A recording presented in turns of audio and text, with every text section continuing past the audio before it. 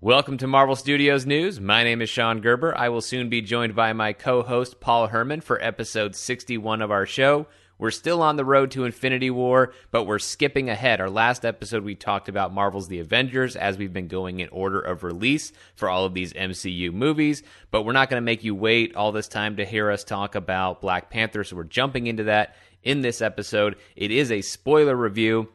So it's intended for the people who have seen the film already. If you haven't seen it and don't wish to be spoiled, then this is not the show for you. Come back and listen to the rest of this show once you have seen Black Panther. Now, before we get started with our show, I have some people to thank. I want to say thank you to Tim Callahan, Vincent Gomez, Tony Peluso, Jason Carver, Leon Webb, Maurice Lee, and Brian James Crew. These wonderful people are our latest patrons over at patreon.com/Marvel Studios News. Our patrons have exclusive access to content that is not available anywhere else because of the support they provide to our podcast. We have different tiers available that provide different levels of exclusive content. The first level that we have that provides exclusive content allows you to get access to what are our Patreon credit scenes. That's where we do an additional 20 to 30 minutes of discussion on every episode that we do. So you hear this main show that's available wherever you get your podcasts, and then the Patreon exclusive content that everybody gets to hear, but then the Patreon exclusive content just for our patrons. They hear us talk about the theme recently has been the connective tissue between the film that we're talking about on this road to Infinity War and Avengers Infinity War / Avengers 4. So for this week, we'll be talking about everything with regard to Black Panther and how that connects to Infinity War, including something that we're speculating about that did not appear in Black Panther, but I think that doesn't necessarily mean that it's not in Wakanda and won't factor into Infinity War. So there'll be more on that in our spoiler discussion, then of course much, much more on the Patreon credit scene. But we also add in additional news discussion. So for this week, we're talking about the overall and the overwhelming reception to Black Panther at the box office, as well as the news that Sony could have bought most of the characters that now populate the Marvel Cinematic Universe for just $25 million back in 1998. So we kind of look at the way the world might have unfolded, and the superhero genre might have unfolded if that had happened. We do a little bit of a we run through some of those hypotheticals. Now, a couple more things regarding our Patreon, including one that's time-sensitive, as this episode goes up on Tuesday, February 20th. On Thursday, February 22nd, we are going to be giving away 5 digital copies of Thor Ragnarok to our patrons on our Patreon.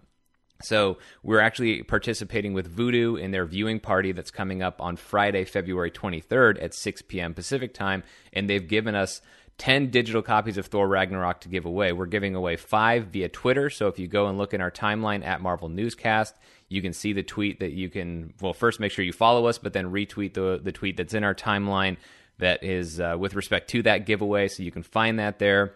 And that will give you one opportunity to win. But if you don't win there, you'll have an opportunity to have probably better odds via our Patreon. If you're one of our patrons, we'll be giving away 5 copies there. So again, in order to participate in that, hopefully you've heard this episode in time. And if you go to patreon.com/Marvel Studios News, and if you sign up, then you can be entered in to win one of those drawings. The deadline to enter is Thursday, February 22nd at 5 p.m. Pacific time. So again, that will be that is an opportunity for you to get a free digital copy of Thor Ragnarok. You do need to have a Vudu account in order to redeem the digital code that we will give you, but it's easy enough to go sign up for that at Vudu, and then all you have to do is have a form of payment on file, just like you do with iTunes or anywhere else. There won't be any charge for the digital copy of Thor Ragnarok, but obviously, you know, they like to have anything on file in case you decide to purchase any other movies through Vudu. So there's a cool opportunity coming up for our patrons.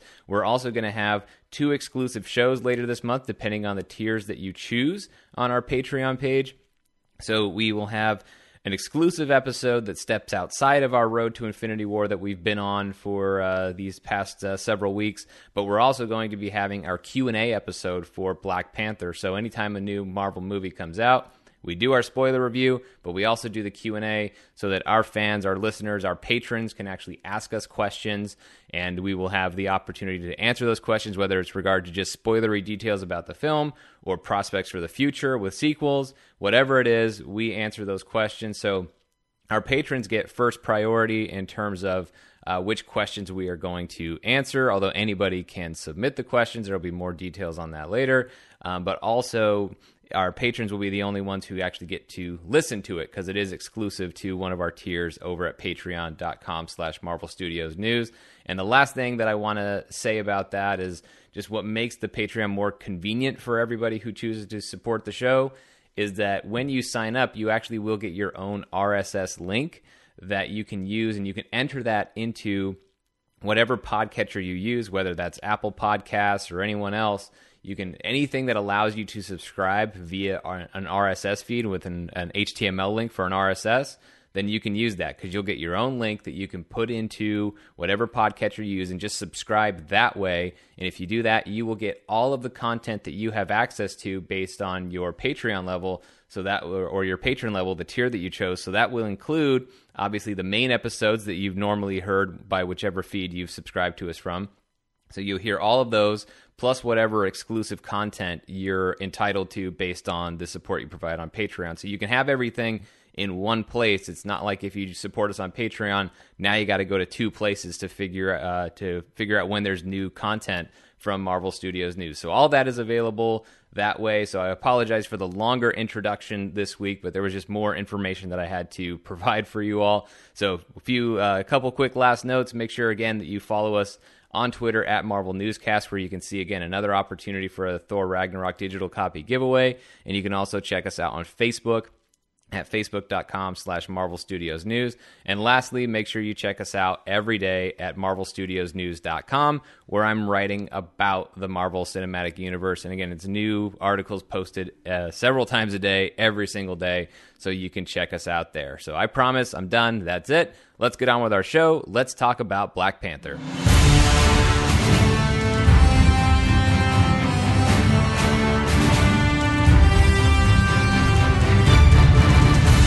All right, Paul, we're back on our road to Infinity War, but this time we're going back to the future. We're skipping ahead. What? So last week we were talking about the Avengers, which was the sixth stop on the road to Infinity War. We are jumping to stop number 18 because Black Panther is out. It just came out. So even though we've been going in order of release this whole time on our road to Infinity War, we're not going to make you guys wait several weeks to hear us talk about this brand new Marvel movie that's in theaters and just had the second best opening weekend.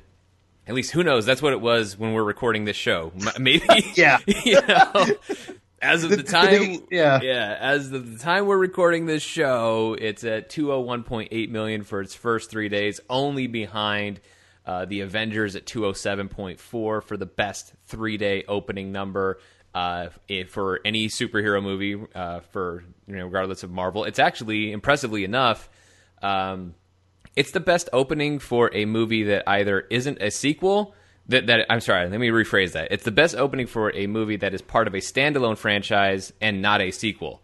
Because the only movies ahead of it are 2 Star Wars sequels, a Jurassic Park sequel, and the Avengers, which of course is not a standalone franchise. It's the culmination. It's like the inter-franchise of many others. It's a sequel of all the different films combined into one. Come on. So it's amazing to see this kind of performance for Black Panther, not just within the superhero genre, but beyond that for any and all movies. It is a phenomenal opening for Black Panther. And actually, because of the holiday on President's Day and a lot of people being off work, it's expected to go past the Avengers in terms of how each film did in their first 4 days. Black Panther, as of this recording, is projected to make $235 million, and I think Avengers was like 226 point something in its first 4 days. So a huge start for Black Panther. But before we get into that, before we get into the film itself, which, by the way, as I said in the intro and as it said in the title, this is totally going to be a spoiler show. So if you haven't seen the film, this is not the one for you. you can go ahead and watch the movie, although I imagine if you're listening to this show, you probably saw the movie at least once on opening weekend, and you will probably not mind all the spoiler talk, but just got to throw it out there one last time. But before we get into the film itself, Paul, let's do what we've been doing the whole time on this road to Infinity War. Let's talk about the journey to this film.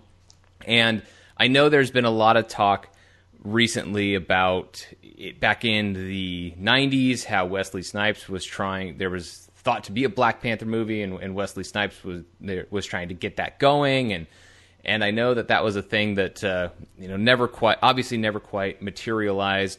But I really want to focus more on the road to Black Panther within the Marvel Cinematic Universe. And I remember Black Panther not really being much of something that people thought of in Phase 1, because we already we knew the roadmap for Phase 1 fairly early on, so there wasn't really a lot of question marks as to when certain other characters would pop in. But after the Avengers, then all the talk became, well, so now that we're getting into Phase 2, and then we'll get into a Phase 3, what are the new characters? And that's when I remember Black Panther along with Doctor Strange being the names that got kicked around the most, even more so than Guardians of the Galaxy, until a couple months later when Guardians got announced at Comic-Con in 2012.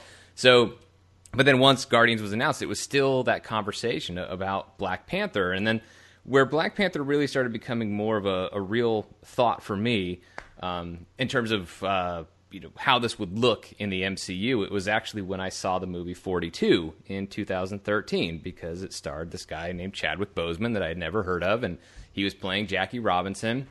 But I'm pretty much, even though I have no casting authority on anything, I still scout actors all the time and try to figure out which ones I like for superhero roles.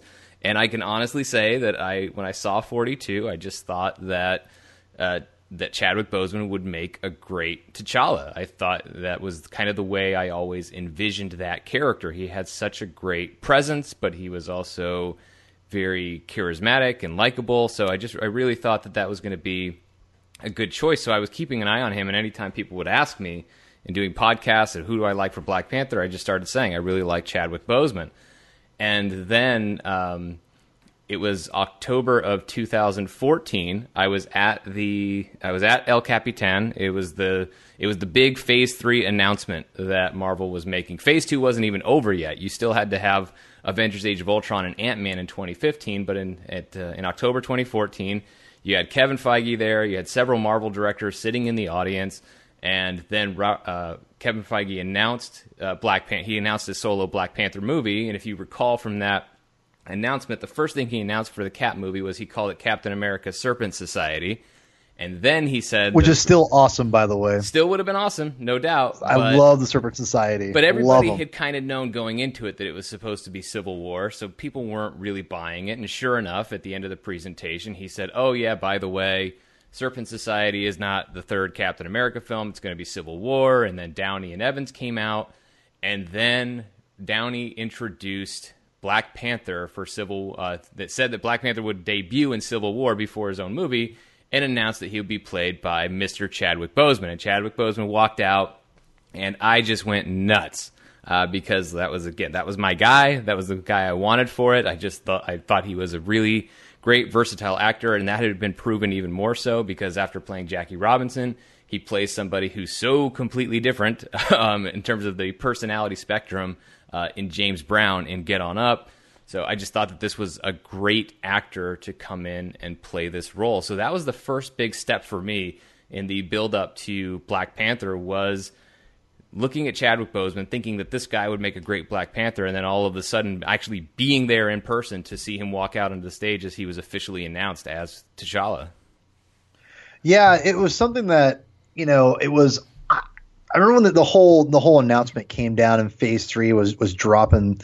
I remember I was at work and just kind of, kept checking in for updates. And I remember when they announced Black Panther, I got really excited because the thing with Black Panther is that costume is to me always been iconic. He was never been one of my favorite characters growing up, mainly because he wasn't as prominent in the 90s as you would hope or wished he would, but he obviously was around in guest appearances, a lot of Fantastic Four comic books, things like that.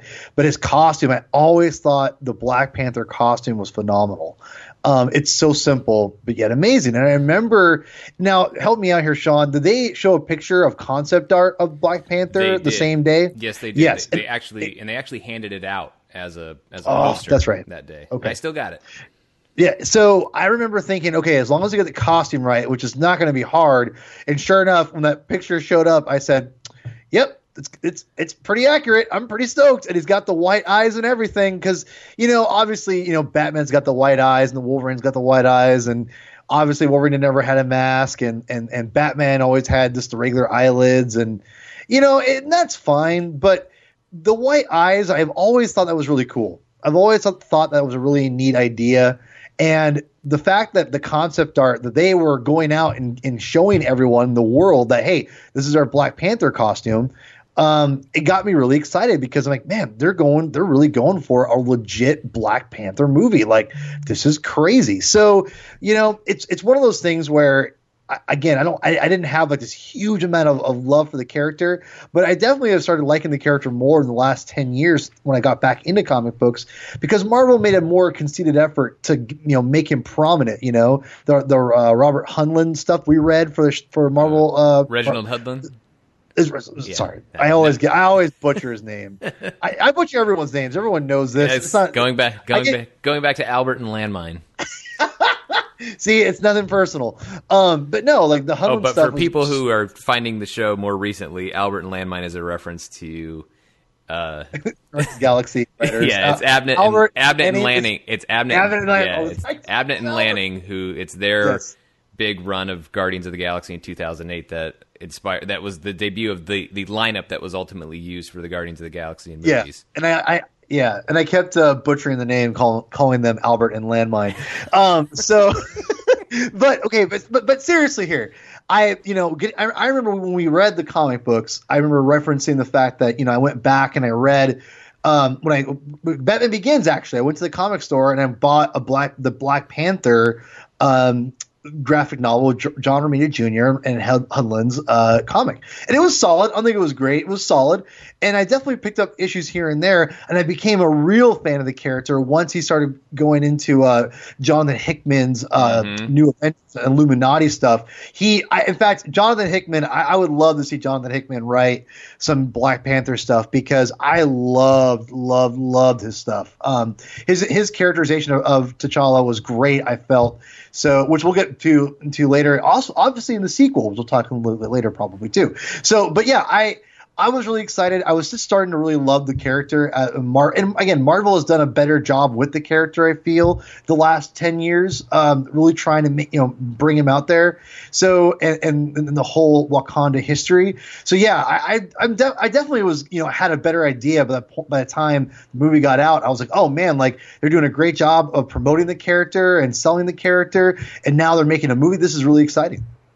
Yeah, I mean, I was similar to you in that, my Black Panther fandom was, I mean, I really, really liked the character, but I would be lying if I said I was buying every Black Panther comic growing up the way that I was buying my Hulk comics growing up. So, I would read something, mostly he would be appearing in Avengers books, or I remember I did read some of Christopher Priest's run. Just because when Marvel debuted that Marvel Knights line in like the late 90s or early 2000s, I think late 90s, I was not just for Black Panther, but for all those different lines. Like I was really into that idea because I was a teenager at the time, so I thought, here's my serious comics. Legends was cool. I liked Legends line. So no, I mean, I liked it. And there are some problems in Christopher Priest's line, or in his run. Yes.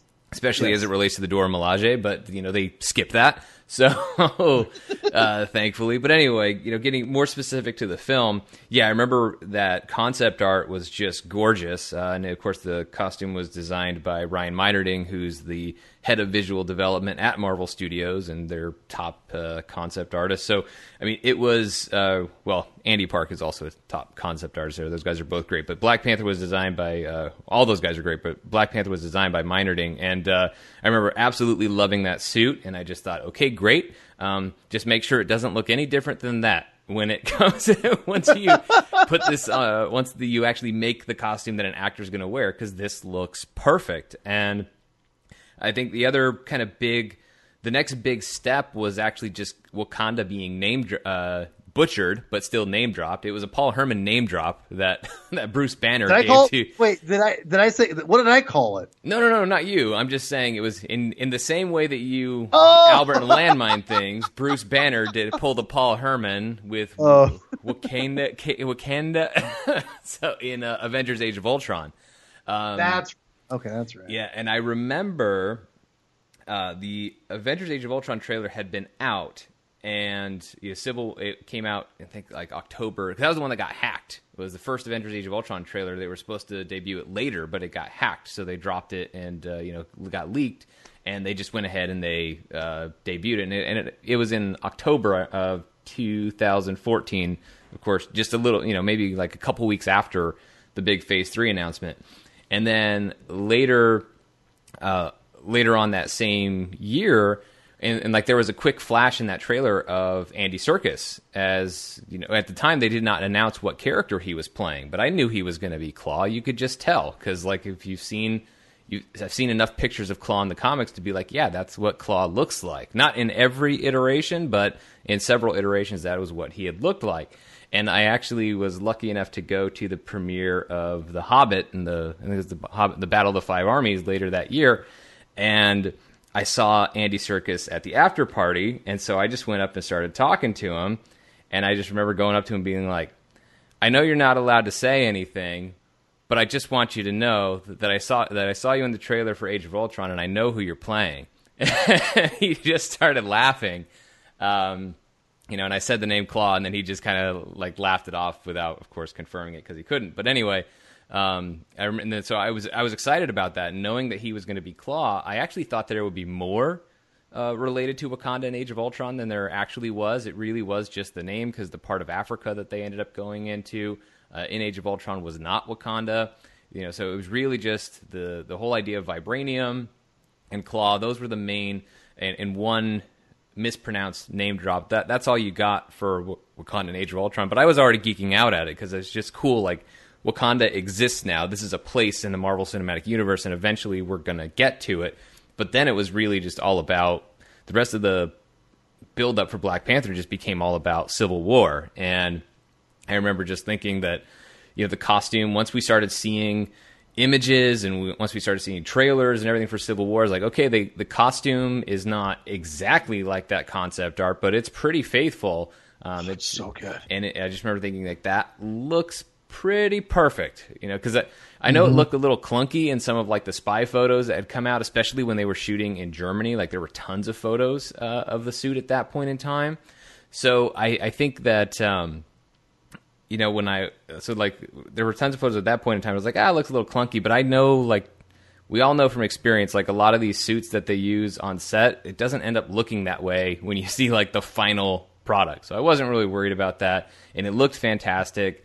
But I think things really kicked off for Black Panther, especially once Civil War was out and people saw the performance that Boseman was giving as T'Challa, just a guy in a suit and losing his father, but then also as Black Panther, as a full-on superhero in the costume.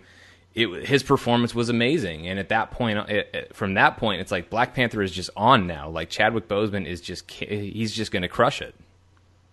Yeah, Civil War was, one of those things where I have to admit I had to get used to Boseman's performance. I thought he was great, but his voice is so soft, and I always wanted a more commanding presence for T'Challa, and I remember that was the one takeaway from the movie that kind of bothered me at first. He didn't seem as commanding in his voice as I wanted him to be. As for some reason, I've always thought of T'Challa as having a very stoic, strong voice, and the way he plays T'Challa is more reserved. And there's nothing wrong with that. I definitely have gotten used to it, and I love what he's done. But I remember that took a little bit of getting used to for me. Just when I read the comic books, I've always imagined being this very stoic, regal, I am the Black Panther, whatever. And it was different. But I think that's one of the cool things about his performance in Civil War, that he gave the subtlety to it that I wasn't expecting, and now I appreciate so much more, which was perfected in Black Panther, the film. So, but in Civil War, besides that, I mean, I thought his costume was incredible. Like you, Sean, I did happen to see one video of Black Panther, or one shot of Black Panther, that's from the behind, someone took a spy photo or whatever, and I remember thinking, it looks weird, but they're probably going to, obviously going to do something to it. But, it was also kind of amazing to me that how much CGI is on the costume, and not just his, but everybody's, but especially his. I look at it, I'm like, that's not even like close to like, I mean, it's so seamless to me, no, pun intended or anything, but like, it's it looks so natural that I don't even notice, like him and Spider-Man. And I just think the Black Panther costume is a perfect way just to make, obviously he was wearing cloth and like the Kirby stuff. Mm-hmm. But what they updated, that he's wearing a vibranium suit that allows him to pretty much act like it's cloth, but it's bulletproof. It's like genius. I mean, it's so set up perfect for him to say that, and it just looks incredible. I think seeing it in Civil War was like, yeah, this movie is going to be. I mean, I knew it was going to be entertaining no matter what. Because I mean, I go to these movies for like costumes, for superheroes fighting supervillains, and he looked great. So I knew the movie was going to have at least what I wanted, which is a great costume. Yeah, and the costume, actually, what they do is they digitally paint the costume. So like it's from the commentary track in Civil War. The Russos share that they had that, like, every time you see the Black Panther costume, it's like he's wearing the costume is worn on the set, but then they digitally paint over it, which obviously makes it end up looking better and not as goofy, because in order to pull stuff off, like the costumes just it doesn't always work practically to make them look as awesome and great as you want them to look ultimately on the screen. But yeah, I remember, but even before Civil War came out, I guess we skipped a step. I mean, Ryan Coogler had already been in talks to direct. That came out, I think, like late 2015, because everybody was looking to see who was going to direct. And I know there was talk of like F. Gary Gray, and so they had Marvel was going to, and also even months before that, Ava DuVernay being potentially sought after to direct the film, and that didn't work out. But yeah, they definitely got the right person with Ryan Coogler, and I remember being really excited about that, because as most of us were, I mean, we had just seen what he did with Creed, and everybody was just in love with Ryan Coogler at that point. Those who hadn't seen Fruitvale Station saw Creed and just thought, okay, this guy's unbelievable. So I remember being really excited about that. So you had Coogler, you had Boseman, and I remember after Civil War, like, it just became, that was when I started seeing like that hashtag of Black Panther so lit, and everybody getting really hyped. So for the amazing. Film. And then amazing. And then the cast, just like one by one, and I may be going out of order on this, but I remember like Lupita Nyong'o being in talks for the film, and Denai Guerrera, and then eventually you get to Michael B. Jordan, and and then like obviously most of us thought at the time that like Andy Serkis would maybe return, but then like it hadn't been announced that he was returning for a long time, so we started thinking maybe he wouldn't come back in this film. But then of course we found out when they did the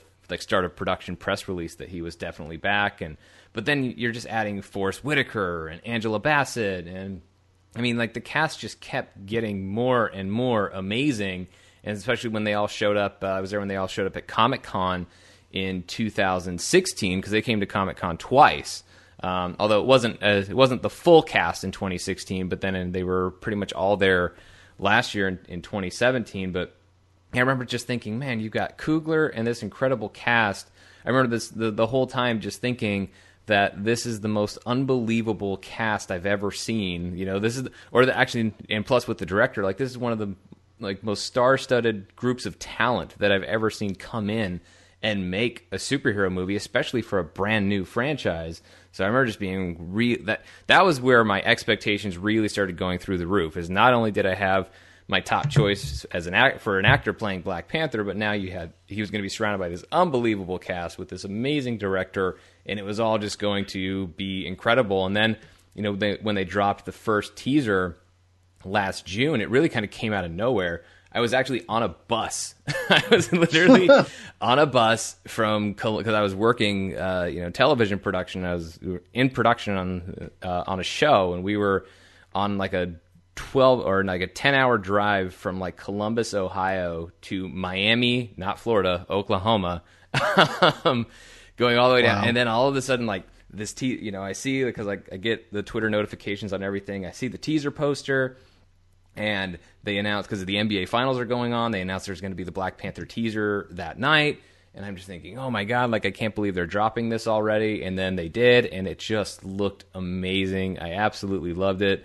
And then, of course, seeing the next trailer, which was last October, like the trailers, everything about this movie just kept looking like it was going to live up to the talent that was making it. And that was where my hype for Black Panther was really coming from, is this unbelievable amount of talent involved, and it's all in every piece of footage that I'm seeing from it, and then seeing footage of it at Comic-Con, like it all just kept looking better and better. Yeah, I think I'm one of the people that I didn't think the trailers were bad, but they weren't getting me like really, really excited. And I don't know if that has to do with the fact that we're getting, multiple Marvel movies a year, or what. I don't know. It's, I feel like after Doctor Strange, I just wasn't like, it just disappointed me. And but then it definitely righted the ship a little bit with, obviously with Spider-Man Homecoming, and then we got Thor Ragnarok. So, I definitely had films that I liked from everything, but it just, for whatever reason, the trailers, they looked cool. I thought they looked great. They looked solid, but I wasn't like getting uber hyped for it. And I think that had something to do with it. The fact there's so many Marvel films that I'm like, oh, cool. Black Panther. This looks great. I mean, I was going to see it the opening weekend, and I could, and I knew I'd get more excited as it got closer, but the trailers never got me like to the point where I could not wait to see this movie. I thought it looked solid, and, I thought there was some cool stuff in it, but yeah, I mean, it wasn't like overly hyped. I definitely, was looking forward to it, but whatever, it wasn't overly like I was like Spider-Man Homecoming. I could not wait to see that movie. Mainly because Spider-Man's my favorite character, for people who don't know. Right. So yeah, so understand me. And Thor Ragnarok was a fun hoot, I thought it was great. So, Marvel had kind of righted the ship since Doctor Strange for me. And, yeah, I just was kind of, anticipating to see the movie, but not to the extent of everyone else was. And I think that I remember kind of feeling kind of bad because, I wasn't as excited as, like, especially as you, Sean, or other people online. I was excited for it in a sense for what it represented and as far as representation in film and things like that, which is so freaking important. But as a film itself, as a characters, I wasn't like, yes, I can't wait. I wasn't like that. Right. So, and again, it wasn't because I don't know if the trailers just more underwhelmed me, but I don't know. Like I said, I was really excited to see the movie. The cast, which we'll get to in a second, I definitely was excited to see the cast, but yeah, I wasn't at that level quite yet as you were. Yeah, so I came into Black Panther with very, very high expectations, as high of expectations as I've really had for a Marvel film, except for maybe some of the Avengers stuff, because the Avengers is like, there's just a different level of expectations when all the heroes come together, because there's just a different level of excitement for me as a fan. But just in terms of my expectations of how great of a film I'm expecting to see, Black Panther is right up there at the top for the Marvel Cinematic Universe. And I got to see it for the first time a couple weeks ago, and we all certainly understand, or at least most of us do, and all of us should, just how important this movie is for so many reasons. And as you brought up the point about representation, about inclusion within films, and especially films on this level, because yes, there was Blade, and yes, there was Hancock, or even before Blade, there was Spawn back in 1997. But there's really never been anything on this level, because even Blade was people forget, like, obviously Blade counts as in the superhero genre because it's based on a Marvel comic book superhero, but it was never really marketed as a superhero property. It was an action horror film. Hancock was marketed more superhero, but of course it wasn't rooted in anything that had this long-standing following. It was just more of an original superhero. Like the idea of, there's never been anything on really truly on this scale. With Black Panther, with a black director, with a predominantly black cast, with so many, with so many people of color in prominent positions on the crew, not just the director, not just the actors, so many people involved in this film, and what that was going to mean to an audience that doesn't get to see themselves nearly as often as they should, especially in movies on this level. But so there's all of that going into it. And Black Panther certainly delivers on every aspect of that. But I was seeing it the first time, I was just taken aback. I mean, even though I had incredible expectations, I was very pleasantly surprised to see even my already lofty expectations exceeded with just the quality of this film, both in conjunction with its cultural significance, but also independent of that. Just even if we were already getting the kind of movies that we should have been getting this entire time, Black Panther would still be a great film. And I don't, when I see people saying like, oh, people just are inflating their opinion of Black Panther simply because of its social significance. And for me, that's definitely not the case. That is not my assessment of the film. I think it's legitimately great, just straight up. And then it's this added bonus of it's also this huge movement in pop culture. And not just pop culture, all culture. Like, it's incredible to see what's happening with this movie. Because what makes this work is, we've talked about this on our road to Infinity War. The word that I keep coming back to with Marvel is balance. And Black Panther strikes an incredible balance, and does so in a way that I don't even think Marvel has accomplished before. Because I think this film digs deeper and gets much, much heavier thematically than any previous Marvel film. And that's not in, and you all should know me well enough by now that I'm not somebody who thinks that Marvel doesn't dig deep and have heavy themes in their films. I think they do, not in all of them, but I think they do in a lot of them. And it just, people just don't give Marvel credit for that, but they definitely go to another level in this film. And yet at the same, and we'll get into, I'll get into more specifically what that means, but just in this more general sense, like it's able to do that, and yet at the same time, it has dazzling, cool, fun superhero action. It has the sense of humor that we've all come to expect from Marvel.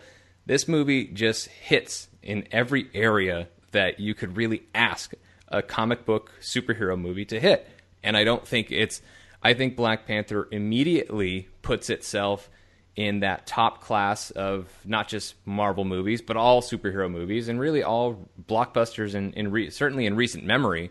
I think this is an incredibly special film, and I think Ryan Coogler has proven why people had such high expectations in him as a director, because he's already done some incredible stuff, but I think as great as Creed was, and as much as I love it, I think he's done, he's got a new career best with Black Panther. I think it's unbelievable what he's achieved here.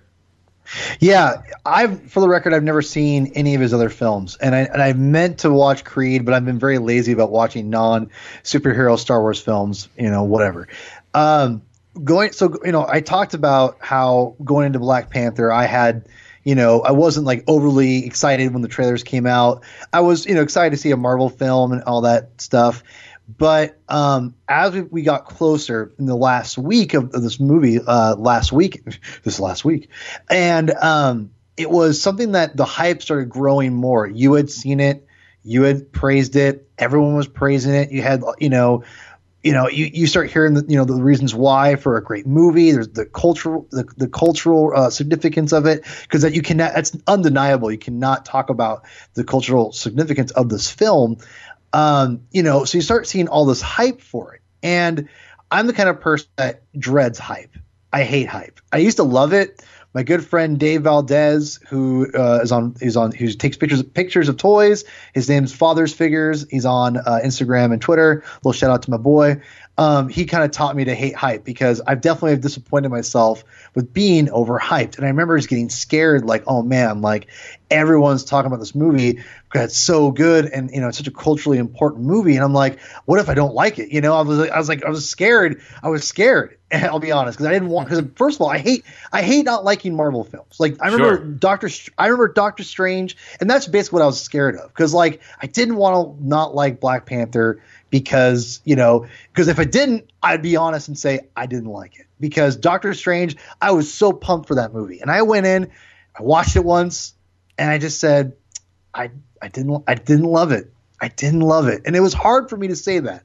I don't know if you guys remember that show. I just remember feeling like this. I was disappointed in myself. Like I hate the fact I don't like this Marvel film. Like I even like Thor: Dark World more than Doctor Strange. I think I mean it was hard, and so all this hype started just getting heaped on Black Panther, and I'm like, okay. I've seen movies that get overhyped, and I've usually been like, I liked them, but not as much as everyone else. Everyone thinks I'm being a hater because I hate to be on the same train as everybody else, and that definitely can be the case sometimes with me. Whatever, I'll admit I get that impression, and so I don't want so I'm kind of going to this movie like I hope I like this movie because if I don't, I'm gonna say I don't like it, or whatever, or I think it's overrated or whatever.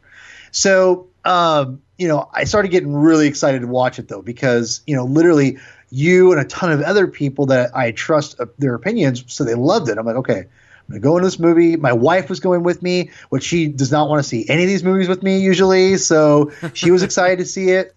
And and people have been asking like, what do I think of this movie on Twitter? Or, people, they haven't actually asked me yet, but because I already told everyone I'm going to wait to the show. And I have to say, I was blown away of how good it was. And I remember like, going into it thinking like, okay, it's going to be good. I was like, I couldn't believe how it lived up to the hype. Mm-hmm. It's one of those things where that, again, it's a culturally important film. But to me, like that, the most important aspect is that Ryan Coogler created a movie that I didn't care that it was. I mean, I cared, but like in the movie in itself, I just watched it as a movie. Mm-hmm. And I didn't think about like the cultural significance of what I was watching. I was watching a freaking great superhero movie that I loved literally every second. And I'll be honest, it's going to be hard for me to really nitpick this movie at all. It was something that I remember thinking that was really, really, really good. And it was surprising that it had met and exceeded my expectations. A movie that did it somewhat similar to that was Blade Runner 2049, which blew me away too. This movie in a different way blows me away, just how like it was such an entertaining, fun superhero movie that was also deep in its core of what it was saying. And I loved the message. I just loved the characters. Mm-hmm. And one of the things that I don't know how I did this, Sean. I don't know how I did this, but for some reason I must have underestimated how good the supporting cast was. Because I knew it was an amazing supporting cast. I knew it was already the best supporting cast like of a Marvel film. Like going into it, I already knew it was one of the strongest cast. But you don't know what you see until you see them in character and the script and all that jazz. Walking into this movie, I was blown away about that. Chadwick Boseman, I feel like he was solid, he was good, but everyone around him just made the movie just so much like it's so perfect. And people I wasn't even expecting, like M'Baku and things like that. Like I couldn't believe how good all of the supporting characters were. When I say all of them, I mean all of them. Well, they were also great. They were also great because they didn't have it's funny you say like, oh, Chadwick Boseman was solid, but everybody, there's like other people shining in this, and because I've seen people say that a little bit almost as a criticism of saying that the movie everybody else is so good that Black Panther doesn't, totally shine as much as maybe you would expect. And the way I view that differently, I think Chadwick Boseman gives an even better performance than in this film than he did in Civil War, because there's much more that he has to do in this film. Most of what he's doing in Civil War is the angry son who lost his father and is out for revenge, and then he just has the one final scene where he flips. This scene he has to go through much, much more. And I think what the real difference is, though, these actors are, of course, phenomenal, and they get the most out of the material. But I give a lot of credit to Coogler and Joe Robert Cole, who wrote the script together, and then, of course, Coogler, again, directing all of these scenes, of actually allowing the supporting cast to shine. Because I think it's just the perspective that's different, or at least mine is anyway. So it's not, to me, it's not a matter of Chadwick Boseman as Black Panther not standing out in the way that a lead normally stands out. It's just that the supporting cast is allowed to stand with him in a way that supporting casts are usually not allowed to do. So normally the lead always stands out because there's usually this huge gap between what the lead gets to do versus what everybody else gets to do. In this movie, there isn't nearly that much of a gap. Everybody has a very important scene. Everybody has to express an opinion that plays right into the themes of the film.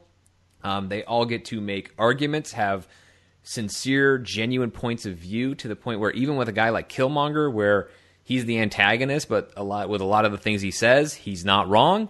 And with a lot, and that goes throughout the film. It's not just him. W'Kabi, when he, who ultimately ends up being again opposed to T'Challa and Okoye and everybody else, but you understand his perspective. It's not just this thing of, oh, we're the bad guys now and we twirl our mustaches. Like, everybody's got a legitimate beef that's fueling, that's motivating them here. And I think that's what's so great about this film. But then it also allows everybody to have, well, not everybody, because for some people it's not the right thing, but for especially the supporting cast, like for Lupita, Denai, and Letitia Wright, who is just amazing as Shuri. Yeah. I mean, they all get their chance to shine in different ways. They all get to have these heavy, dramatic scenes, but they all get to have a sense of humor. They all get in on the action in their own way. It's just it's just electric the way this movie goes, and I think that's why people love this movie so much, is that you can latch on to any one of these characters or all of these characters. Like, going into this, I've seen people note, I didn't call it out, but I noticed it early on when M'Baku was in the Infinity War trailer. So people were like, "Oh, people were like, oh, he's been here the whole time." I'm like, yeah, I know. But even though I knew that he was going to fight alongside T'Challa in Infinity War, I wasn't sure if that was because he actually joined with T'Challa in Black Panther, or because of the circumstances of an alien invasion in Infinity War causing them to join up together. I didn't know what would be the motivation behind that. But damn, Winston Duke takes a character that I really didn't expect that much from.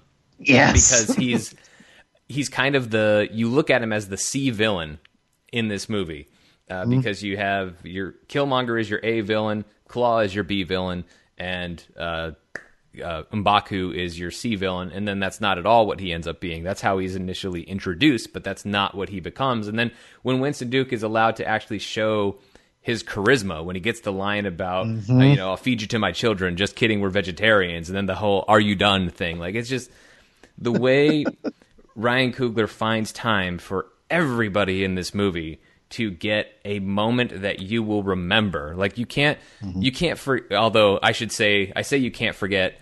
I feel terrible because we recorded our video spoiler review for Superhero News, and I forgot to mention M'Baku in that one. So Sean, I know, I'm terrible, but that's why I'm glad I get to do two shows. That's right. That's right. So this is the Marvel Studios News exclusive. Is my review, my spoiler thoughts on M'Baku. Oh boy! But yeah, I mean, it's just incredible.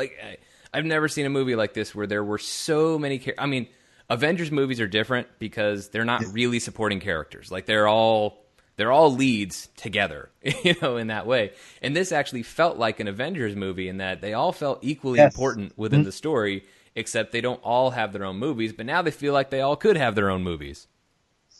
Yeah, it's the supporting cast. You summed it up perfectly, Sean. Is that Coogler and Cole did an amazing job of allowing the supporting cast to breathe instead of building up the main character, which is a lot of times the supporting cast's role, which isn't wrong necessarily in a lot of these superhero movies. They were given a lot more freedom to be themselves, and it just where I guess what I'm trying to say is it felt very natural. Everything felt so natural to the writing, to the characterizations that the actors portrayed them as, the direction that Ryan Coogler did. It's really incredible how natural they all came across. And like where a lot of times when you have like you said it best, like in Avengers films, we talked about in the last podcast how amazing it was for Joss Whedon to take all these characters and give them a moment to shine and not come across as too crowded. And which they were able to do the same exact thing. And for these characters that we didn't know as well or barely at all, and made us care about all of them instantly. And also, again, that's also, it's kind of lightning in a bottle, right? You have the writing and you have the charisma of the actors themselves. And I got to say that this is one of the best cast films, not just like, obviously supporting cast, but like the casting, the actual finding the right actors for, that aren't as well known, like the Shuris, or forgot her name. The last name's Wright, and M'Baku and things like that. Like those two actors to me, like just elevated the movie so much because though they are not, or at least Shuri is a big part of it, but M'Baku himself isn't a giant part of the movie, but he's an important part. And you care because you care about that character. The actor, lets you into that. And that's so hard to do when you're, kind of an anti-villain or anti-hero, basically, you're not really for the king, but you also aren't an evil person like, Eric Killmonger. So, we'll get to obviously Michael B. Jordan's, performance here in a second, but it's just like you have these supporting characters that do such a great job, and their charisma to me is what really stands out. Like, Shuri, I mean, me and Morgan looked at each other multiple times and just smiled at each other when Shuri would be on screen, just being Shuri. And it's just the charisma that she was played at was so infectious, and you just thought she is so adorable. She's such a lovable character that you immediately are just you just want to see more of her. And this like M'Baku too. Like I want to see more M'Baku because there's something interesting about someone who has honor but yet wants the throne of Wakanda, and thinks he's on the same level as T'Challa, the Black Panther, So I was amazed, and again, that's why I think I underestimated the cast because I expected Angela Bassett to be good, Forrest Whitaker to be good, Michael Jordan to be good. All these, I expected all these people to be good, but I mean, those two people I was not familiar with blew me away, and they were some of my favorite parts of the movie. I mean, so when you have that and you're able to succeed in that is so impressive, and really like I took the hat to him, man. Like it was to make those small characters stand out and be, again, having the guts to let these characters breathe and not be afraid to do that is really impressive. And believe in those actors because those are star-making performances for Winston Duke and Letitia Wright. I mean, now everybody's talking about Shuri, and the character is 16 years old, which is why you shouldn't be shipping her with Bucky, everybody. But the character is Letitia Wright's not 16, but the character is. But you could totally see this character like meeting Peter Parker, like because of the whole science and information exchange that she'll be spearheading. Like, you could totally see her meeting Peter Parker. I would also love to see Kamala Khan introduced at that same science fair or wherever they're at. But like whenever that happens, like I would love to start building up the teenage mutant ninja like Marvel heroes, whatever you want to call it. I don't care. But anyway, like you could totally see that. Like now you want to see this character all over the place, and that was one of the things. If I was concerned about anything in the movie, it was because like, okay, well they cast Letitia Wright, who's not certainly not as big of a name as Lupita Nyong'o and Denai Guerrera. So does that mean that Nakia and Okoye are going to have bigger roles in this than Shuri, who normally in the comics would have a bigger role because she eventually becomes Black Panther? But no, I mean, it turns out I'm the asshole. Like, I'm the one who was like not giving Letitia Wright enough credit. Like, Ryan Coogler and Marvel Studios, they knew what they had, and they were able to have a performance that was amazing. She has the funniest line in the movie when she cracks on T'Challa's royal sandals. Like, it's the funniest bit, followed very quickly by like when he kicks the mannequin with the thing. Like, I bring you to my lab and you kick things around, and then she records him getting blasted by the suit. Like, she's just amazing, and then she gets in on the action at the end. But I think that was but just with those, I'll add 4 characters with Nakia, with Okoye, with Shuri, and then with Angela Bassett's Ramonda, the Queen Mother. You just see, like, in terms of female characters, it's almost this thing of like when people say strong female characters, it doesn't really mean anything anymore because it's been defined as this one thing of, oh, well, that a strong female character is just basically a woman who acts tough like a man. And that's not, that I guess can be it, but that's not it's very limiting of like, this is what our idea of strength is. And then I like that with these 4 women, you see 4 different variations of strength.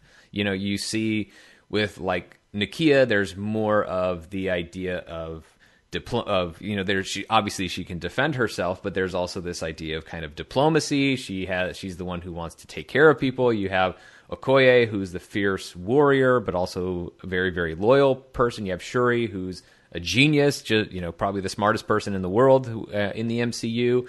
You see the strength of Ramonda as a queen mother. She's the one who's kind of the nurturing kind of caregiver. And that's where you see, like, I don't know if that's a note from Coogler or just like a little touch from Angela Bassett, but like when they're in the mountains, like when they're going to try and give the heart-shaped herb to M'Baku and they're first surrounded by the Jabari, just the little motion of like with her arm, Angela Bassett gives this little motion to put herself like in front of Shuri, because you just see like that's the mom, and so you just see there's just little touches with all these characters that give them very, very different identities, but they're all very, very strong and independent people, and I love the way that it does that, but it does the same thing with the male characters as well. Like, you can just see, like, we talk about the idea of equality, but equality is all about how, like, you actually portray the characters, and Ryan Coogler does an amazing job of really portraying these characters as equals, and I think it's and plus in the way that as I said before, everybody gets to have their opinion. I mean, one of my favorite scenes in the film is that debate between after Killmonger has thrown T'Challa off of Warrior Falls, and Nakia is there. Like, Okoye first wants to know, like, are Shuri and the Queen safe? And Nakia says, yes, they're safe. Now let's go. And then Okoye, like, my heart is with you, but I can't. Like, I'm loyal to that throne no matter who sits on it. And then you have Nakia, who was wanting, of course, saying, they both love their country, but in Nakia's mind, it's about saving her country from what she sees as this, this ruler who isn't fit. And so I love that because, like, neither one of those 2 characters are wrong in the scene. Like, you understand their points of view. You understand, like, in that idea of, from Okoye's perspective, like, it's not, as Dora Milaje, it's not up to me to be like the judge of who's right to, who's fit to be on that throne. Like, we have our way that determines who gets to be on that throne. Killmonger won in that way, so he gets to be on the throne. It doesn't change what my obligations are, and because that plays into one of the larger themes of the film, which is the idea of tradition versus progress. And it's the value of each of those things. Because another example is that if you really look at it, like, Nakia and Killmonger are very, very similar in terms of what they want. They both want to change and break from the traditions of Wakanda. They both want to help people outside of Wakanda. But how they plan to do that is where they differ. Nakia encourages T'Challa to have outreach programs to also bring refugees into Wakanda to protect them. But that's still things that Wakanda does not do. Killmonger, his solution is, well, let's just go kill everybody and liberate everybody who we feel is oppressed. And so they both want Wakanda to do something Wakanda has not done, which is ultimately help other people. They just have very different ideas of what that help looks like.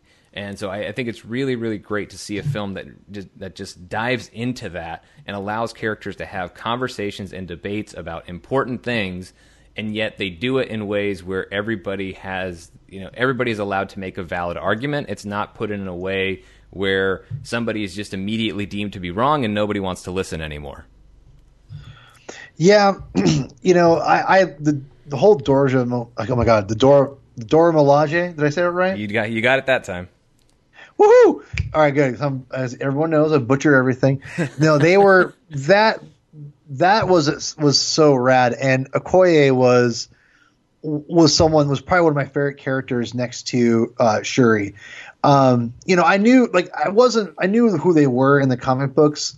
They're kind of a more recent thing for me when I discovered them, and I gotta say, Okoye to me was a scene stealer too. Every time she was on, I really felt that she held her own. Again, the charisma of her character was so prominent, and I love the fact that she was dedicated to her life, to her king until the end. But no, like I thought she was such a great character, and I was just, again, it's really interesting and surprised that she, that she was someone who has a lot of screen time and action scenes. They're able to fit her in and just be so natural. It to me is really outstanding. Yeah, she is amazing in the film. I think she has my favorite action beats in the movie, when she does the spear throw that upends the SUV, and then also when their car is demolished and she catches the spear, stabs it into the hood of the car, and basically surfs that down the street while Nakia is still stuck in the car seat with the steering wheel. Yeah. There's amazing stuff, action beats with Black Panther, obviously, as well. I love the absorption and redistribution of kinetic energy, and it was actually my co-host on Superhero News, Sabina Graves, that brought up kind of a metaphor on that hadn't dawned on me when I first saw it, because I had seen it before. I don't know if it happened in Marvel Comics before this, but I know the absorption and redistribution of kinetic energy was part of the Ta-Nehisi Coates run that just started a couple years ago with the art by Brian Stelfreeze. Same thing with the mask being able to just come on as opposed to something that T'Challa puts on. She brought up that idea of especially for people of color, that the idea of it that metaphor of somebody being able to basically take the violence, the hatred of everything that everybody might be inflicting upon them, and redistribute that in a way to protect themselves. There is something very, very powerful about that thematically that works within the rest of the film. Because I think I want to keep making sure I'm covering as many of these themes as I can. Another big one is that our heroes and our fathers aren't, our heroes, our fathers, our mothers, the traditions that we might love about ourselves, our people, our country, are not necessarily built on, have not necessarily been maintained through morally just means, at least not all the time. Our heroes are not perfect, which is kind of what Nakia tells T'Challa when he's struggling with this idea that his father killed his uncle and left his cousin behind, completely all alone with nobody to care for him, and that's what creates the monster that Killmonger is. And so seeing T'Challa have to reconcile that, and I believe that's where again I go into Chadwick Boseman in terms of his performance when he goes and confronts his father. He sees his father the first time, and it's more of this passing of the torch on the ancestral plane. But then when he sees him the second time, he's confronting him, and he says, "You were wrong. All of you were wrong." And his frustration when his father tries to explain why he made the decisions that he did with respect to not only killing N'Jobu, played by Sterling K. Brown, but then also leaving behind this kid Eric Stevens, who grows up to be Killmonger. You just see there's just so much going on there, and it's all just so there's so much meat in that scene, and it's beautifully acted by both John Connie as T'Chaka and Chadwick Boseman. I really, really, I really love that, and seeing all that come to fruition. But then, Killmonger carries a lot of the thematic weight on his shoulders in this, and that's why Michael B. Jordan. It's the best antagonist / villain performance since Heath Ledger in The Dark Knight. So I would love to see him nominated for an Oscar in the supporting actor category, just like Heath was 10 years ago. It was 9 years ago the nomination happened, but for the movie in 2008, now in 2018 we have Michael B. Jordan. It's amazing what happens here and that's I've always been critical of the sympathetic villain trope, especially in superhero movies, because I think they rarely pull it off. The only one I've really kind of gotten into a little bit was Loki, because I can see, but it's not even so much sympathy, although I guess it is in the first Thor film, but it's just more of like a recognition that there's more going on here than this guy who just wants to be evil all the time. But I've never sympathized with an antagonist the way that I did with Eric Killmonger, because you certainly understand why he felt the way that he did. The guy was completely rejected by the home he knew in Oakland, and he was rejected by the home he didn't know, but the home that he was promised by his father, because they came to Oakland, they killed his father, and they left, with no means for him to get back to Wakanda. So I just think there is something really, really powerful about Killmonger's position in this film, because you just see, we talk about the idea of representation with this movie, and Killmonger kind of is the embodiment of representation, and the danger that comes when it doesn't happen. The hurt, and sometimes the way that manifests in anger and in violence, that when people don't feel like they have a voice, when they don't feel that they're cared about, when they don't feel like they have a home, like they have a place, you see how that creates the anger that you see within Killmonger. And that's why when he's on the ancestral plane talking to his father, and you see Njobu's heart just completely break, because he realized that his son is lost. Like everything that he would have tried to teach his son is gone, and what's there is just this anger that's going to that's motivating him to act in a very, very violent way and want to hurt a lot of people. And then there's no antagonist who ever had a better closing line than the last words of Killmonger, when he's been defeated in battle by T'Challa, and he's given the option to be saved, because in Wakanda they can save you from anything. So even though he took this huge blade to the chest, and T'Challa offers to save him, and he just says, "Well, you would just have me spend the rest of my life in prison." So he said, "Just bury me in the ocean with my ancestors who jumped from the ships," because even they knew that death was better than a life in bondage.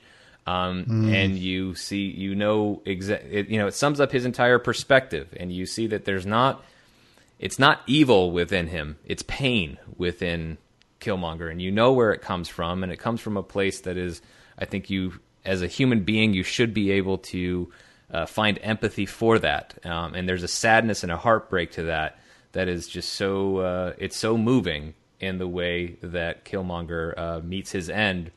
He's in one way living out this dream that his father promised him, which is the Wakandan sunset being the most beautiful in the world, and he's finally seeing it with his own eyes for the first time. But once again, this dream that he's been promised for his father, this promise of Wakanda for Killmonger, it's out of reach. It's not there. So he, when he ultimately chooses death over, once again, he chooses death over never again seeing that sunset. And it's so moving to the way Killmonger's entire arc throughout the film, but especially his end, is so poignant. Yeah, that's really well said, Sean. And it's going to be hard to follow that up. But, Eric Killmonger, again, is one of those characters that I didn't, he doesn't have a lot of depth, I don't think, in the comic books. He's just a character that just rivals T'Challa, for the throne, much like M'Baku, his character, who is known in the comics as Mane. But M'Baku, Killmonger, they're both just characters that are just, comics, they don't have a lot of depth. And one of the things that I think the movies have done, they try to do is give the villains a little bit more sympathy, like Loki. And definitely, I agree, this is on Loki level. And he's definitely, I think, the most intriguing and I think also understanding villains of why someone would be driven to do what he's done. Being someone to train himself to go back to, knowing somewhere is so advanced to where, he, that the world, he knows what's holding them back, holding the world back. He knows this place exists. And he also knows it's the place that rejected him and his father. Mm-hmm. That's a powerful, powerful thing. So it's not only, it's a secret where he is, as far as a royal line, but as far as like where he comes from, like no one's going to believe him when he says it. So he knows that. So the only way to get back there is to be, to become, bigger than anyone ever would have dreamed, become smart, work and be as smart as everyone around him to eventually go back to Wakanda to rightfully take back and remind them of what they're hiding. As he's kind of like that.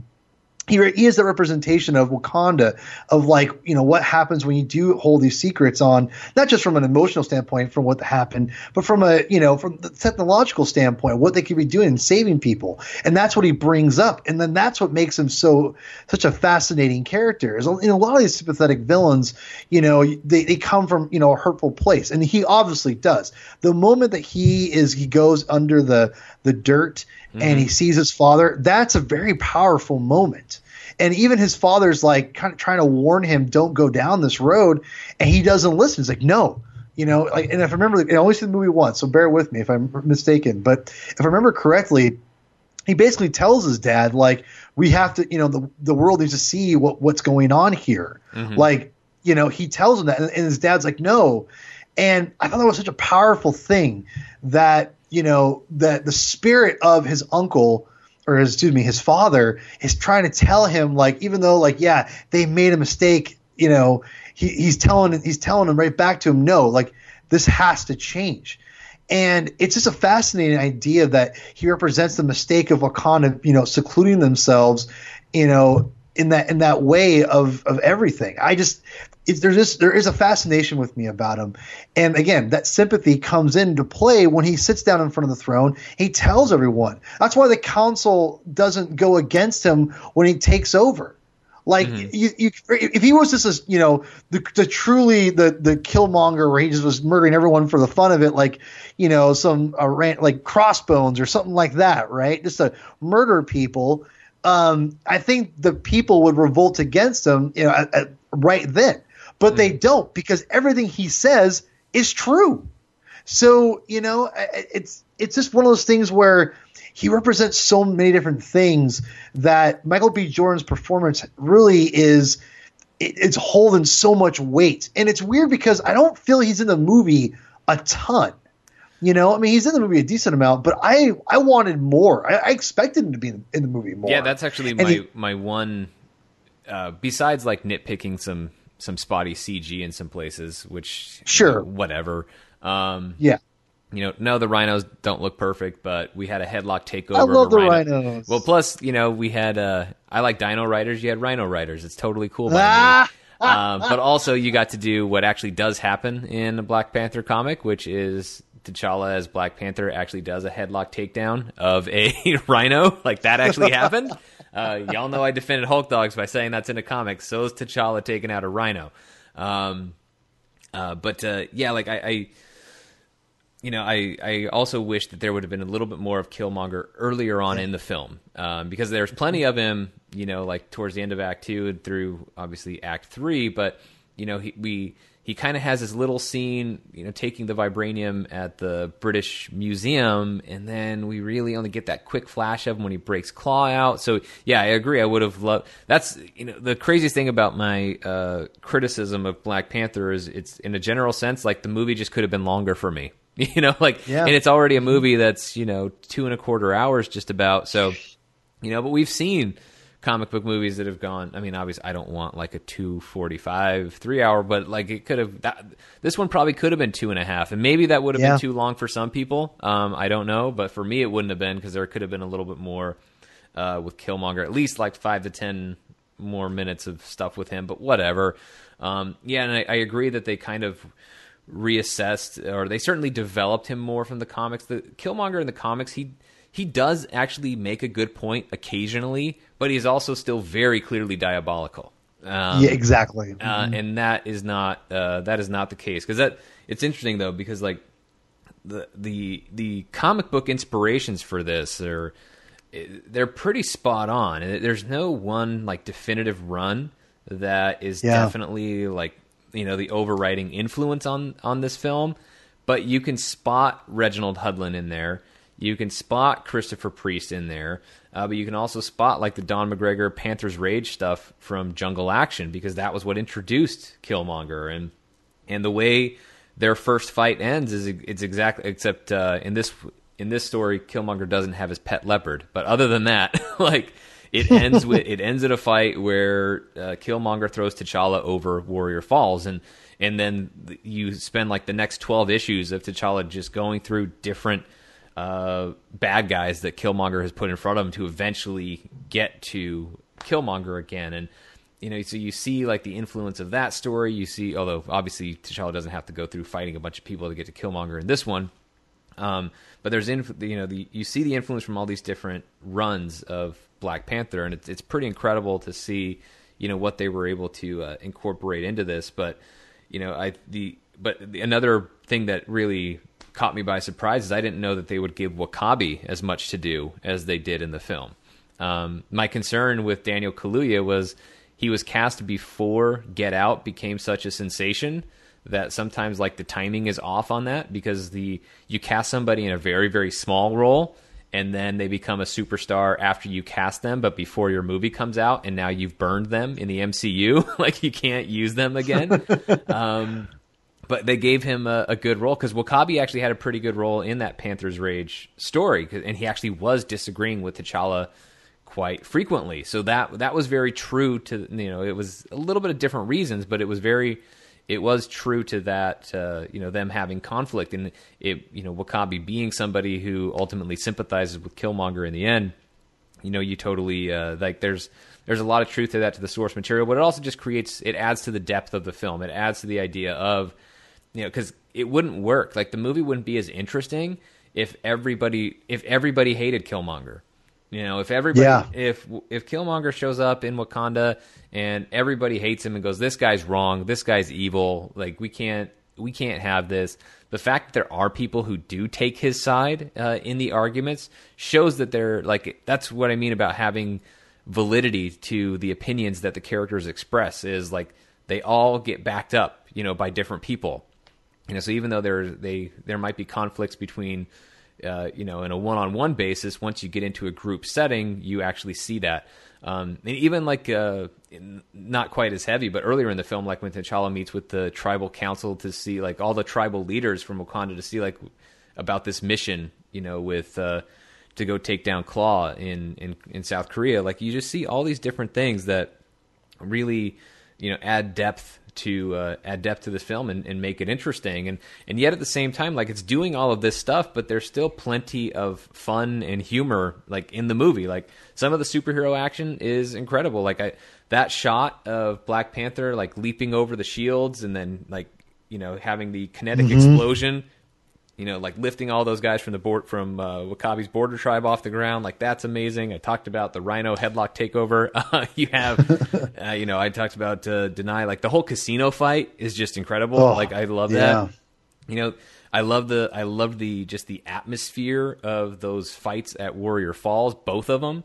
And I thought that especially in the fight between T'Challa and Killmonger, like the fact that like Ryan Coogler actually like really shows with the camera like the slicing of T'Challa. When like you see when Killmonger reaches the blade like through and like slices his leg and then slices his stomach. Like you see that, you feel that. It's very very visceral. The only fight scene I don't really like is the one is the very, very first one where T'Challa's taken out those militia guys that Nakia is embedded with, because the entire scene is pitch black and it's a hero in a black costume, and I can't see what's happening. I've watched the movie 3 times. I can't tell you very much about what happens in there. I mean, it's very dark and it's cut super fast. The only thing that really stands out there from an action standpoint is T'Challa like slicing that car door and throwing it back at the guy. Like, so that part I can catch, and everything else is just, you know, I see some leg sweeps and whatever, but overall it's not a great action showcase. But I also get it, because like they're just trying to show like how amazing and quick Black Panther is, like that you can't see him, like that's how fast he moves, which is fine to do since it's obviously not the only action beat that he has in the movie. There are plenty of other sequences where you get to see him doing his thing. But yeah, there's just so much good stuff in here. And then like Martin Freeman, they found a good role for him as Everett Ross, because that character is super chaotic and actually annoying in Christopher Priest's run. Like, he is like the most unreliable narrator there has ever been. It's like a running joke in the book. Like, it's a self-aware joke of Everett Ross, that he's just super neurotic and weird and everything. And there's just like weird stuff because he's dating somebody who is like ultimately like an ex-girlfriend of T'Challa, and it just gets weird. But like, he was cool. And then Andy Serkis, like, man, I didn't expect Claw to die in this movie. And if you had told me before this movie that Claw was going to die, I would have said, what the hell?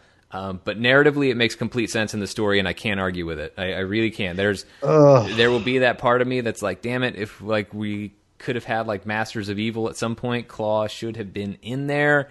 But it was, you know, it's a literal sacrifice for the greatness that is Killmonger as an antagonist. So I'm not really going to argue with it. And Andy Serkis, before he goes down, turns in a super charismatic performance that I really loved. I mean, when he's singing "What Is Love" in the interrogation room, like, I mean, I'm just having a blast with the guy. And he had another one of my favorite like comedic lines in the film. Is like, and he's actually saying he's going to send Ross his SoundCloud link for his mixtape. Like, just so great.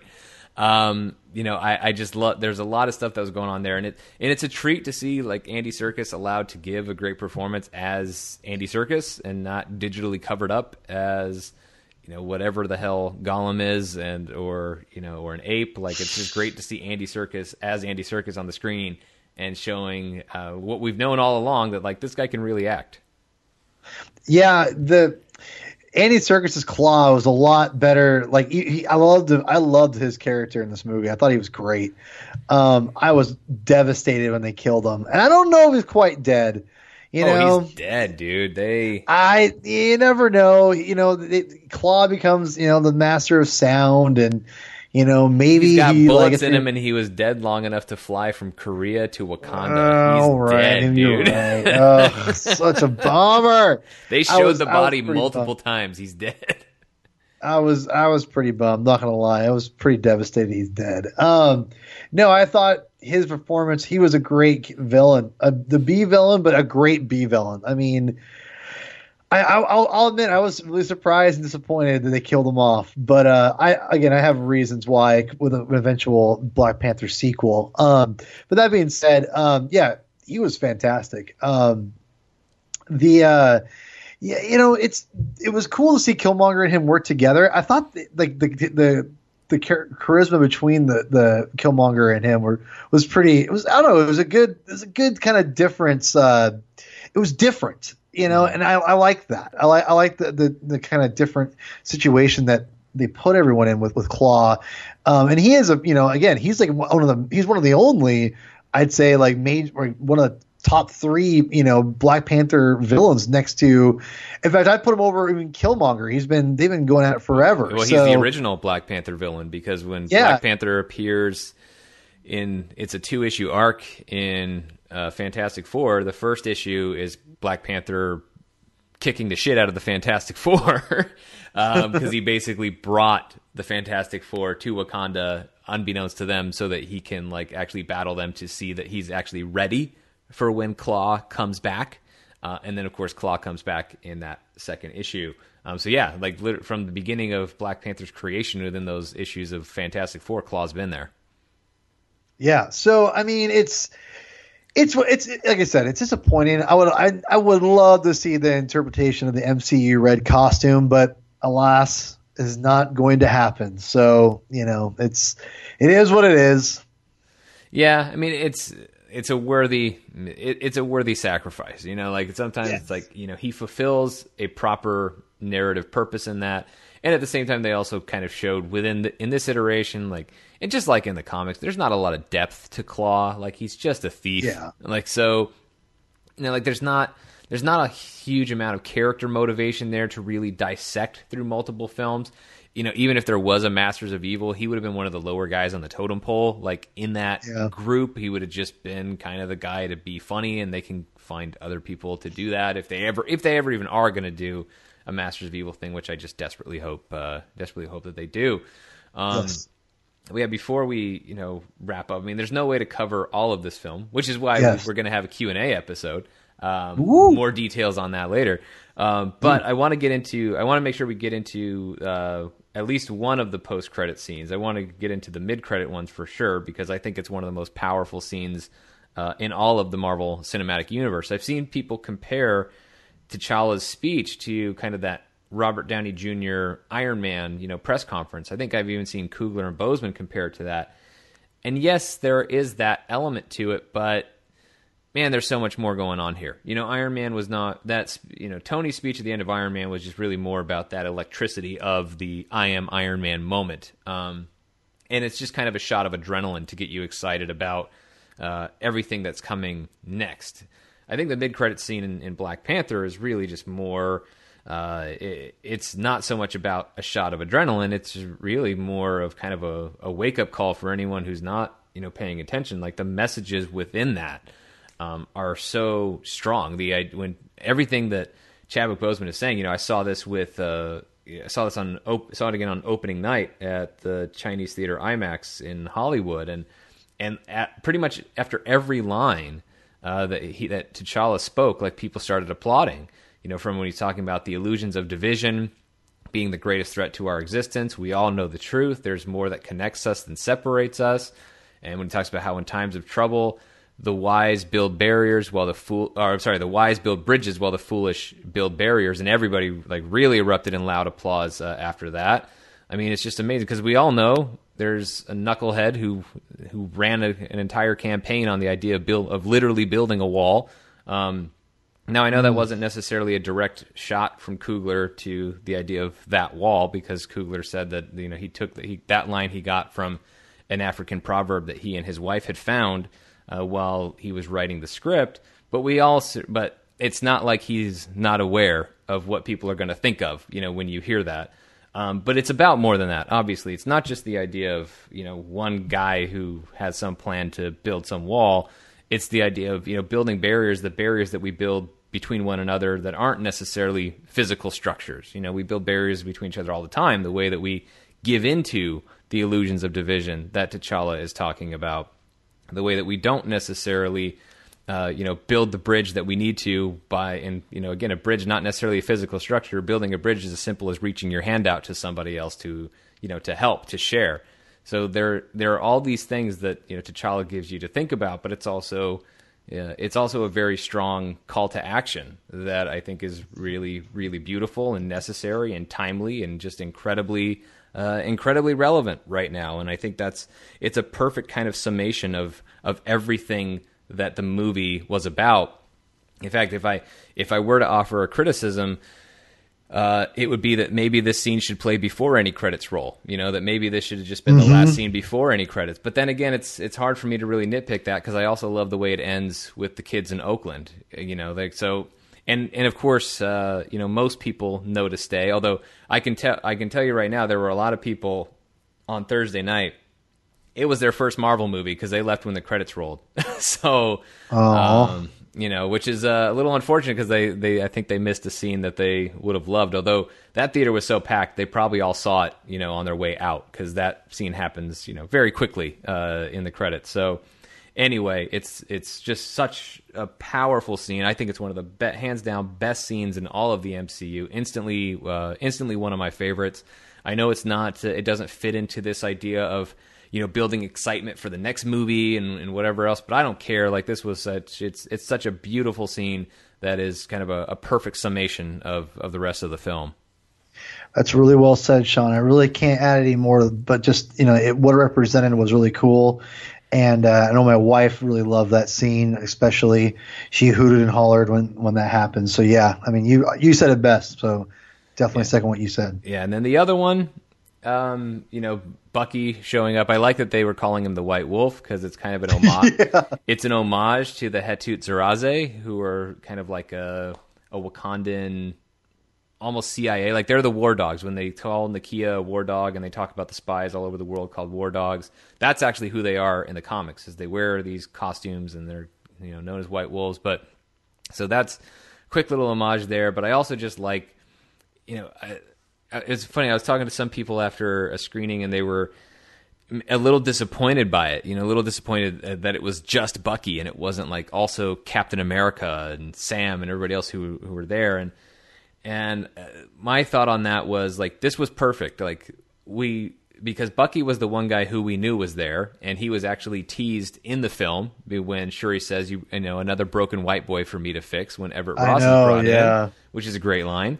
It's a great line. And then, so you have that, but then like, I actually liked that it was Bucky because it made sense within the narrative, first and foremost. But second, we already got the big Infinity War tease in the Thor Ragnarok mid-credit scene. We already got that. So with Black Panther, I think this film is so great and also so important that I wouldn't want people to come out of this movie talking about anything other than Black Panther. And that's why I think it was great to have a scene that would continue the story, but not be so big and not be such a massive tease that everybody walks out of the theater talking about Infinity War, because now that's what's up next. I know that's coming very, very quickly. It's going to be here in just like 2.5 months, which is awesome. But, like Black Panther is a movie that people need to sit with and enjoy and discuss. And I like that this scene was a little more subtle, that's a little bit downplayed as post-credit scenes go, because it allows the conversation to stay on Black Panther, because Black Panther deserves to have the conversation that will be, all the conversations are going to be had about this film in the coming weeks. Yeah, I actually really liked the post credit scene. I thought it was really cool. The fact that we know that they obviously are going to dethaw Bucky because you see him in Infinity War trailer, but it's cool that they do it before the invasion of Wakanda. They don't just go randomly like out of nowhere. We dethaw the Winter Soldier. He's actually better. yeah, exactly. So they actually work. Shuri has been working with him, for a while now. And it's really cool that now that we all knew he was going to get another arm, but now we know who made it and how we all love her. So she makes it even more cool. So it was a cool little moment between the two of them. It was cool to see Bucky again, and the fact that they're embracing him into like the culture of Wakanda, and that he's there hanging out. So I don't know. I thought it was a cute little end scene, but it was perfect. I felt too, because now we're gonna get ready for Infinity War, which is gonna blow our brains out. So I'm assuming. So yeah, I was down with it. It wasn't mind blowing, but it was cool. Yeah, no, it was cool. And, so we're going to be talking a lot. We'll sum up our thoughts in a moment here, but we're going to be talking a lot more about this movie. So via the Q&A episode. Now, we have a Q&A episode for this film. It is going to be exclusive to our patrons over at patreon.com/Marvel Studios News. They're going to get priority on, of course, sending in the questions, but also, they may not send in enough, so we'll get questions from everybody. But in terms of listening to it, you can go to our Patreon page and see, what tiers you need to have in order to have the Q&A episode. So that's going to be coming up. We'll be talking more about that. But also, we're going to have our Patreon credit scene, as we do every week, where we will talk about... we're going to talk about this film, the connections between this film and Infinity War. We'll also talk about some more of the latest Marvel news that's running around. So we'll have plenty to talk about. And we're also going to talk about, in this week's Patreon credit scene, I'm going to talk about the Soul Stone, because everybody's talking about that not being in Black Panther. And my argument is that doesn't mean it's not in Wakanda. So we'll be talking about that. But before we get out of here, Paul, let's sum it up with Black Panther. So overall, what's your takeaway from it? My overall takeaway is it's definitely one of the best MCU films made so far, and that's obviously a tall order. I don't know exactly where it falls in line with me yet because I need to see it multiple times. But I have to say it's probably the top 5. I loved it that much. I'm curious if more viewings are going to change that. But yeah, I freaking love this movie and I can't wait to watch it again. Yeah, I've made a commitment to myself to not try to immediately assign any specific number rankings to these movies when I first see them. And even though I've seen Black Panther 3 times, it's all within the span of a couple weeks. So it's not like I've really had a long time to sit with the film. So I definitely don't want to just immediately say, yes, it's definitely the best Marvel movie ever, or no, it's number 2 or number 3. Well, first off, I never take my rankings that seriously anyway, because I always end up feeling differently about them. But with Black Panther, I definitely put it immediately in because it's fun. I've talked about this with people more recently. Like, I have a really hard time ranking the Marvel movies in any type of order, because it's really hard to just say, like, this is definitely number 1 or these are definitely in the top 5, because then I feel bad about a couple films that aren't in the top 5 that I feel like should be. But then if I do that, I have to take out other ones that I'm going to feel the exact same way about. But I do kind of have like tiers of Marvel movies, and this goes in the top tier immediately for sure. Like, this is definitely going to be in the conversation for the best Marvel movie. And since I collected those cards when I was a kid, like, I've now come up with the name for that tier. This is the Marvel masterpieces. Like, these are the ones that are, that are the very top. And Black Panther it's one of the Marvel masterpieces, or Marvel Studios masterpieces, whatever you want to call it. I really, really love this film. I think it is a film that is challenging to the audience, but as it's just as entertaining as it is challenging to the audience. And I think that's a sweet spot for comic book movies and blockbuster entertainment, because I know there's a lot of thought of you can't do both. You have to be light and funny, or you have to be dark and serious with heavy themes. And Black Panther, I don't think it's the first example that Marvel has given that you can do all of those things in one movie, but I think it might be the best example that Marvel has shown that you can do all of those things in one movie. So maybe that's going to make it the best ever, in my opinion. Maybe it won't. I don't know. But as I said, it's at or near the very, very top. And definitely in that Marvel masterpiece class that I was talking about. So for those of you who are patrons, we're going to see you shortly in the Patreon credit scene to talk about the Soul Stone, to talk about some other stuff in the Marvel Cinematic Universe. But for the rest of you, make sure you keep up with us at Marvel Studio. And we, of course, for the rest of you, we still appreciate that you support us by listening to the show. Thank you very much for that. And you can keep up with us every day, marvelstudiosnews.com, where you can find me writing about the Marvel Cinematic Universe. You can also find us on Facebook, Marvel Studios News, and you can also find us on Twitter at Marvel Newscast. Paul, where can everybody find you? You can find me on Twitter at Herman22 with 2 N's. And you can find me on Twitter at Mr. Sean Gerber, Sean spelled S-E-A-N. So for Paul, I'm Sean. Thanks for listening. We'll see you next time.